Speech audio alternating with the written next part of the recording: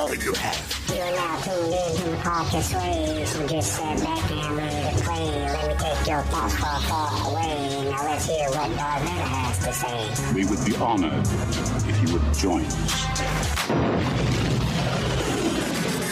What's going on, my far, far away family? How is everyone doing today? Hope everything is going good on your side of the galaxy. Same old thing out here on the Outer Rim. There's a fight for power in the underworld since Jabba's passing, and the Republic is trying to capture all the remnants of the Empire. A galaxy in turmoil. Not much new in the way of galaxies, and not really that much new for me. Okay, real quick, I want to let everyone know that Lightsaber Radio is live on YouTube, Twitch, and Facebook. So if you would like to watch us record live, I will put the links to all of that in the show notes. And because of how good LSR is doing here on this platform and over on the LSR platform, so we have decided to move this show to Wednesday, trying to get more of a mix for everybody. Plus, we have a new show in the works, and we are trying to get that ready for release before the end of the year. So this show might change again depending on that show. We at Swaycast are trying our best to fill you up with as much Star Wars as possible. Give you a whole bunch of different content. But enough of all that. You didn't come here to hear about all that. We are here to talk about The Rule of Two, a great story of an amazing Dark Lord of the Sith. And when we left that story last week, Darth Bane had just laid waste to Hetton and his assassins.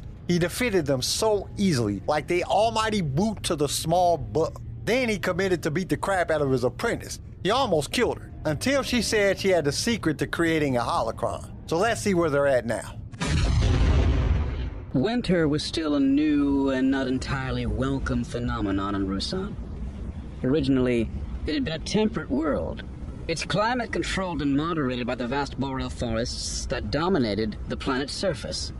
But during the prolonged conflict between the Brotherhood of Darkness and the Army of Light, millions of hectares of old-growth trees had been decimated, turning a huge swath of Ruusan's northern hemisphere into a desolate and arid wasteland.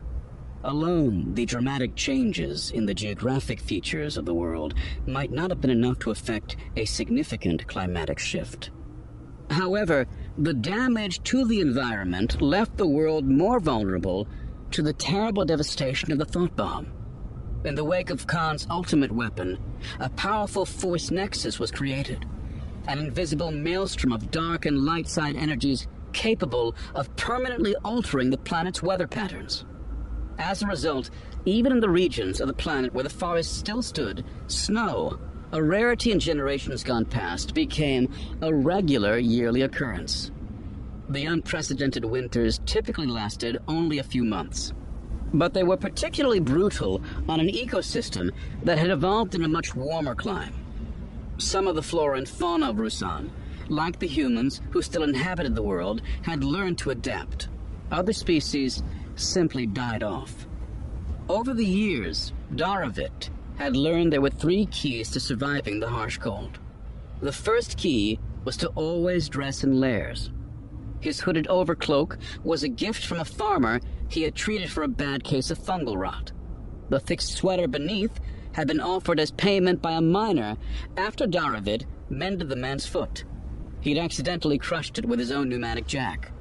In fact, every garment on his person, the long-sleeved shirt, his heavy trousers, his warm padded boots, the fur-lined glove on his left hand, and the custom-made cuff covering his amputated stump, had been given to him by locals who had come to his isolated home seeking aid from the healing hermit. The second key to surviving the winter wind and snow was to stay dry. He learned to watch the sky, seeking shelter at the slightest sign of precipitation. If he allowed his clothes to become wet, hypothermia could easily set in before he was able to find help. It was one of the disadvantages that came with living alone deep inside the forest. But Daravit had become too accustomed to his life of solitude to give it up now. In his first years, he had been a wandering vagabond, exploring the wilds of Ruusan as he traveled between the small pockets of civilization scattered across the land. But as he learned to hunt and forage for himself, he found fewer and fewer reasons to venture into the towns and villages he came across. 6 years ago, he had wearied of his nomadic existence. Locating a suitably remote location beneath a large stand of sheltering trees, he had constructed a simple hut of branches and mud. The hut gave him a sense of permanence and stability, while still allowing him to enjoy the inner peace he had found in his self-imposed isolation. There were no other human settlements within 10 kilometers of his home, and even the closest bouncer colony was almost 5 kilometers away. Yet that didn't mean he was without visitors. From the teachings of the bouncers and the experiences of his youthful travels, he had become wise in the lore of herbal medicines and natural remedies. 3 or 4 times a month, he would be visited by someone imploring him to treat some malady or injury. Daravit never turned these people away, asking only that in return they respect his privacy. Though often patients bestowed small gifts on him, like the clothes he now wore, as tokens of their gratitude. The third key to surviving the inhospitable Ruusan winters was to never venture out at night. Bone-chilling temperatures, the chance of becoming lost and unable to find shelter, and even the occasional predator, made risking the darkness a dangerous and foolish proposition. Yet here Daravit was in the dead of night, his feet crunching over the wind-crusted snow. He'd left the warmth of his hut many hours behind him as he set out to see with his own eyes if the rumors he'd heard from many of his recent patients were true. Daravit angry? No, he whispered to the small green-furred bouncer hovering above him. Just curious. For reasons he still didn't fully understand, the bouncers had developed a particular fascination with him. During the day, there were always 2 or 3 of them circling his domicile, and each time he left his hut, at least one of the unusual creatures accompanied him. Perhaps they felt responsible for his well-being after rescuing him from the cavern of the thought bomb. Or maybe they were drawn to him by their shared vocations. The bouncers eased the mental anguish of those suffering or in pain, and Daravit had chosen to share his healing talents with any who came to him seeking succor. It was even possible they simply found him entertaining or amusing, though in truth Daravit didn't know if bouncers had a sense of humor. He had quickly grown used to their constant company. They were gentle companions, and they seemed to sense when he was in the mood for conversation and when he just wished to be left alone with his thoughts. We love bringing you more Star Wars, and it is because of our partners that we can do this week after week. So we invite you to be one of those partners. For as little as $1 a month, you can help us keep this going. Your support will give us the ability to create future episodes, as well as provide you with the best sounding show on your playlist. And to express our appreciation, we will give you a shout out on our mid-series show that we do in the middle of every book. You will also be automatically entered in all future giveaways. All you have to do is go to the show notes and click that listener support link. Now let's get back to the show. Most of the time he found their presence calm and soothing, though some bouncers were less soothing than others. The young female accompanying him now, Yoon, seemed to be more talkative than her compatriots. Daravit whole now? Not yet, he whispered. 2 of Ruusan's 3 sisters' moons were waxing full tonight, their light reflecting off the silver layer of frost and the white blanket of snow that had accumulated over the past few weeks. Daravit was crouched behind a copse of trees, leaning on his walking stick for support, and reaching out with the stump of his right hand to push the branches aside so he could peer through without being spotted. Through the vapor clouds of his own breath, he studied the scene that confirmed the rumors were true. The Jedi had returned to Ruusan. Daravit had openly scoffed the first time a patient mentioned that the Republic was going to build a monument to honor those who had fallen on Ruusan. It made no sense to undertake such a project now, Daravit had argued, a decade after the battle. Yet there was no denying what he saw through the branches. A large plot of land on the edge of the forest had been cleared of snow, revealing the frozen, scrub-covered fields beneath. The perimeter had been marked with stakes and surveyor's chains, and the groundbreaking had already begun. The deep furrows of soil dug up by the construction droids to lay the foundations struck Daravit as a wound upon the planet itself. Several dozen large stones were scattered about the site. Each brought to Ruusan from the birth world of one of the dead Jedi the monument was meant to honor. To Daravit's eye, the alien rocks stuck out like a Wookiee in a crowd of Jawas. Unwelcome interlopers defacing the Ruusan landscape. They have no right to be here, he whispered angrily. Hurting nobody, Yoon suggested. This land is only just now beginning to heal itself from their crippling war, he answered. It's taken 10 years for the people to put this all behind them. Now the Jedi want to open old wounds. Senate approved, not Jedi. I don't care what the official story says. I know the Jedi are behind this. It will lead to trouble. Trouble? Yoon was too young to remember the war that had ravaged her world. She hadn't witnessed the senseless death and suffering that drove hundreds of bouncer colonies into madness. Damaged beyond all hope of salvation, the wounded bouncers had projected thoughts of pain and torment, attacking and even killing other living creatures until they were slain by Jedi teams sent to wipe them out. The Jedi and their war nearly destroyed Ruusan, Daravid told her. Countless thousands of men, women, and children died. The forests burned, and your species was hunted almost to extinction. Sith started war. The Sith couldn't have had a war on their own. They needed someone to fight, and Hoth was more than willing to throw his Jedi followers against them, Daravid argued, wondering how much the bouncers, and Yoon in particular, knew of his past. Both sides were equally to blame. Daravid guilty. It was a statement of fact, rather than a question. Maybe, the young man admitted, leaning on his walking stick. But trouble seems to follow the Jedi wherever they go. And I'm not going to sit back and watch so they can destroy this world a second time. Apart from the construction droids, the dig site was deserted. The organic crews only worked during the light of day. Crouching low and holding his walking stick parallel to the ground at his side, Daravid crept out from the cover of the trees. Peace. Calm. Yoon projected after him, trying to soothe his anger.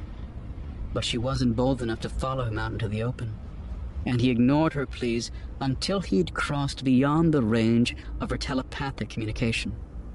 Daravid wasn't strong in the Force. That was part of the reason he failed in his attempts to join both the Jedi and the Sith. But he did have a minor affinity for it, enough to allow him to creep through the dig site unseen and unnoticed by the semi-intelligent construction droids. Construction droids were employed only for simple, basic tasks. The majority of the work on the monument would be done by crew using heavy machinery and hover sleds. Moving quickly, Daravid made his way to the nearest sled, crouching down out of sight behind it. He had come well prepared, stashing a large supply of powdered tassroot and 2 handfuls of crushed petals from the flowers of the simplevine in the pockets of his overcloak. Individually, the 2 substances were harmless, yet when mixed together and dampened, they had a startling interaction. With his good hand, he pried open the sled's maintenance panel just below the control box and stuffed 4 simple petals into the repulsor coils. Next, he sprinkled a pinch of powdered tassroot over the petals. Then, as a final touch, he scooped up a handful of snow, letting it melt in his glove so it would drip down into the mixture. There was a soft hiss and a sharp alkaline smell as the elements combined to form a highly corrosive paste that began to eat its way through the repulsor coils. Daravid snapped the sled's maintenance cover back in place. Wispy tendrils of brown-green smoke wafted out from underneath it. Daravid spent the next hour moving from sled to sled, pausing whenever a construction droid wandered past in its pre-programmed assignments, oblivious to the vandal in their midst. By the time he got back to where Yoon was still waiting for him, every single hover sled had been disabled. Temporary solution. Will replace. Repulsor coils are expensive, Daravid said, and they're always in high demand. They should set them back at least a week. Then what? I've got a few more tricks up my sleeve for our Jedi friends, he assured the little bouncer. This was only the beginning. Light soon. Home now? Daravid glanced up and saw the faint glow of the first of Ruusan's twin suns peeking over the horizon. Home, he agreed.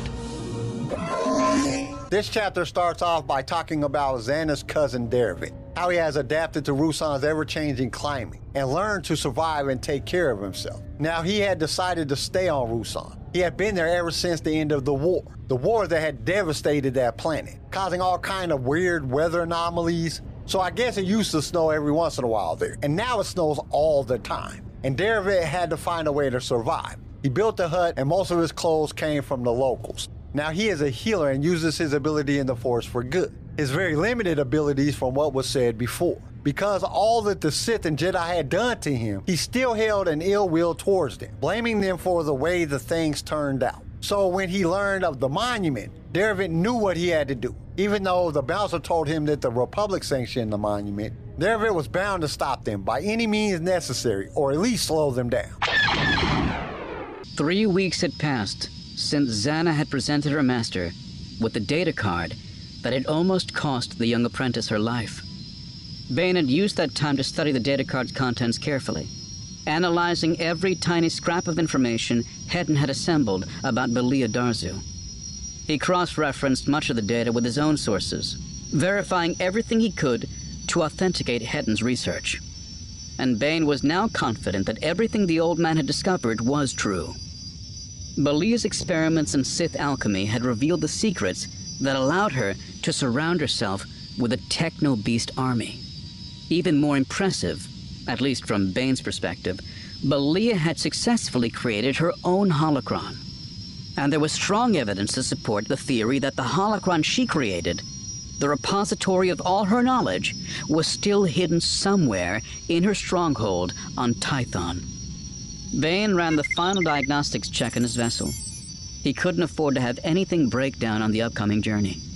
The hyperspace route into the deep core was treacherous, and if something went wrong, there was no chance of anyone coming along to find him. He would die a cold and lonely death, a frozen corpse floating in a metal coffin around the black hole at the galaxy's heart. The Mystic systems all appear to be in perfect working order. One of the new Xenar-designed infiltrator series, the Mystic, was a medium-sized, long-range fighter Bane had anonymously acquired through his network of frontmen and shadowy suppliers. Built to carry up to 6 passengers, infiltrators were armed with light weapons and equipped with minimal plating, the focus of the model being on speed and maneuverability. The Mystic had been customized with the addition of a Class 4 hyperdrive, enabling her to outrun virtually any other vessel she encountered. Though there was room on the vessel for both master and apprentice, Bane had decided Xana would not accompany him on his trip to Tython. But she was not going to simply wait on Ambria for his return. Along with the study of the data card, Bane had also spent a great deal of time thinking about the Obelisks clinging to his flesh.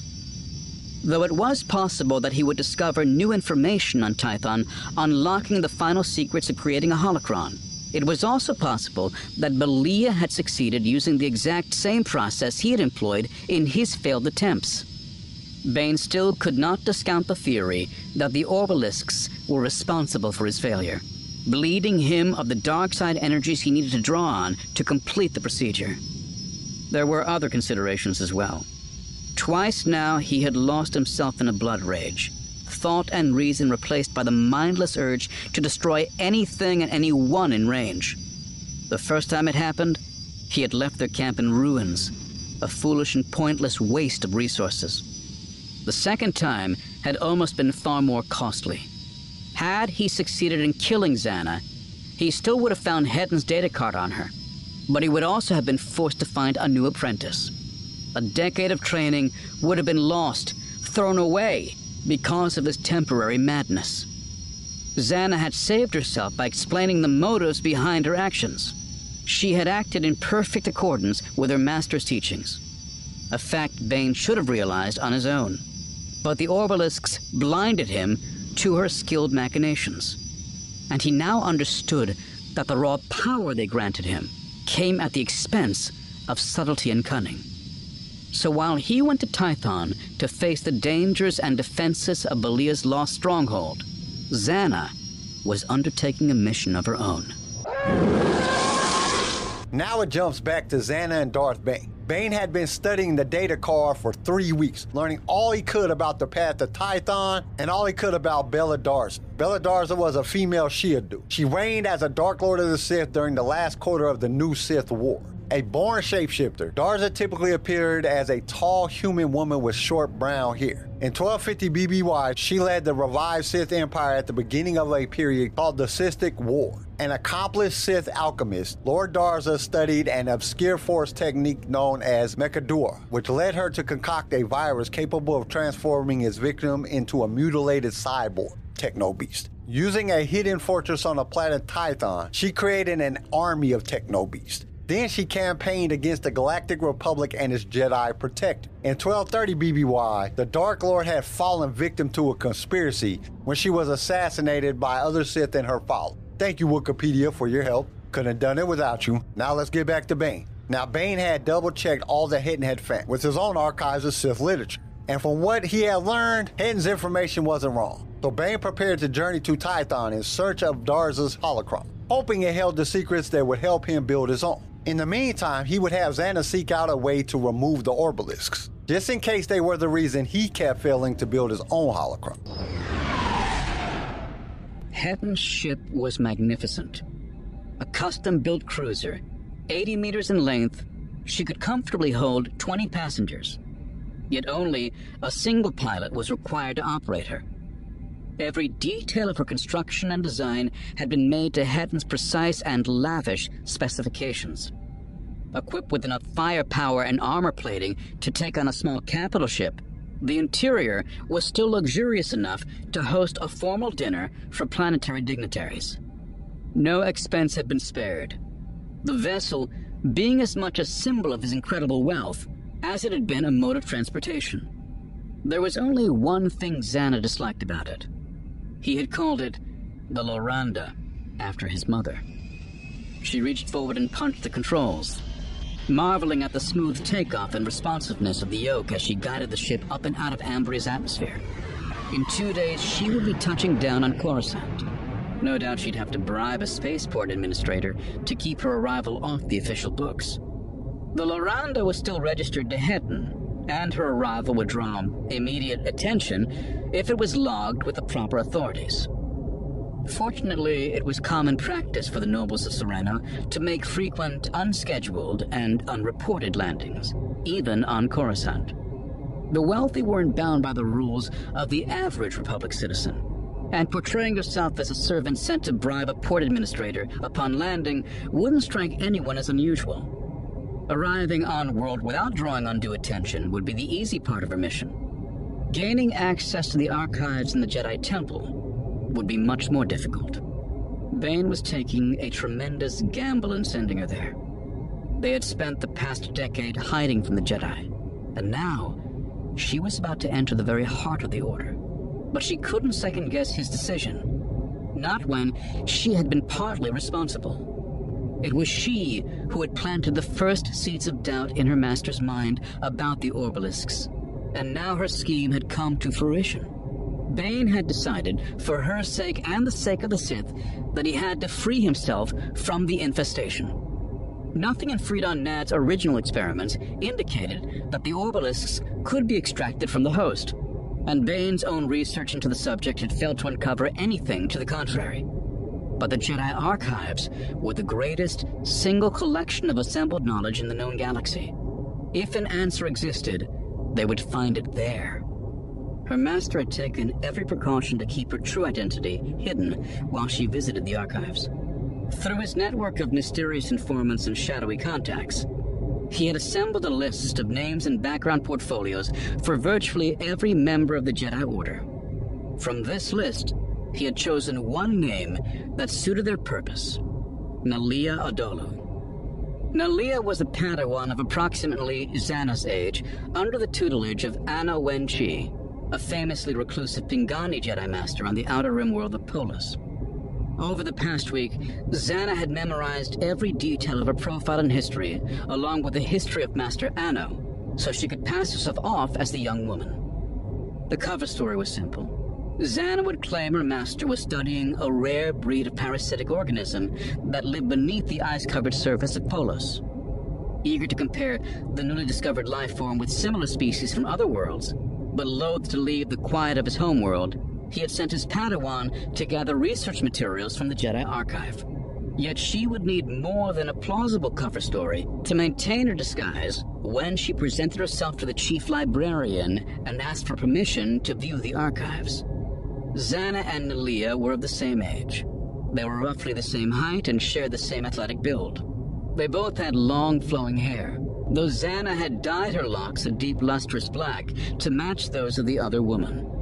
It had been 5 years since Nalia had last left her master's side in Polis, so there was little chance of running into anyone who knew her well enough to recognize Zannah as an imposter. But even if her appearance didn't give her away, there was one final element to consider. Throughout her mission, she would be surrounded by servants of the light. If they sensed the dark side in her, she would be instantly exposed. The secrecy she and Bane had worked so hard to preserve would be destroyed. Everything they had labored for over the past decade, everything they had accomplished, would be for naught. She would surely be captured, possibly condemned to death, and her master would be hunted down and slain. The only way the plan would work was if she could use the power of Sith sorcery to mask her strength while simultaneously projecting an aura of light side energy. It was a complicated spell, one she had never tried before. It required a balance of strength and delicacy, and she had practiced it continuously in the weeks leading up to her departure. Yet despite her best efforts, there were still moments when her concentration slipped and her true nature showed through. She just had to hope that if it happened on Coruscant, none of the Jedi would be close enough to notice.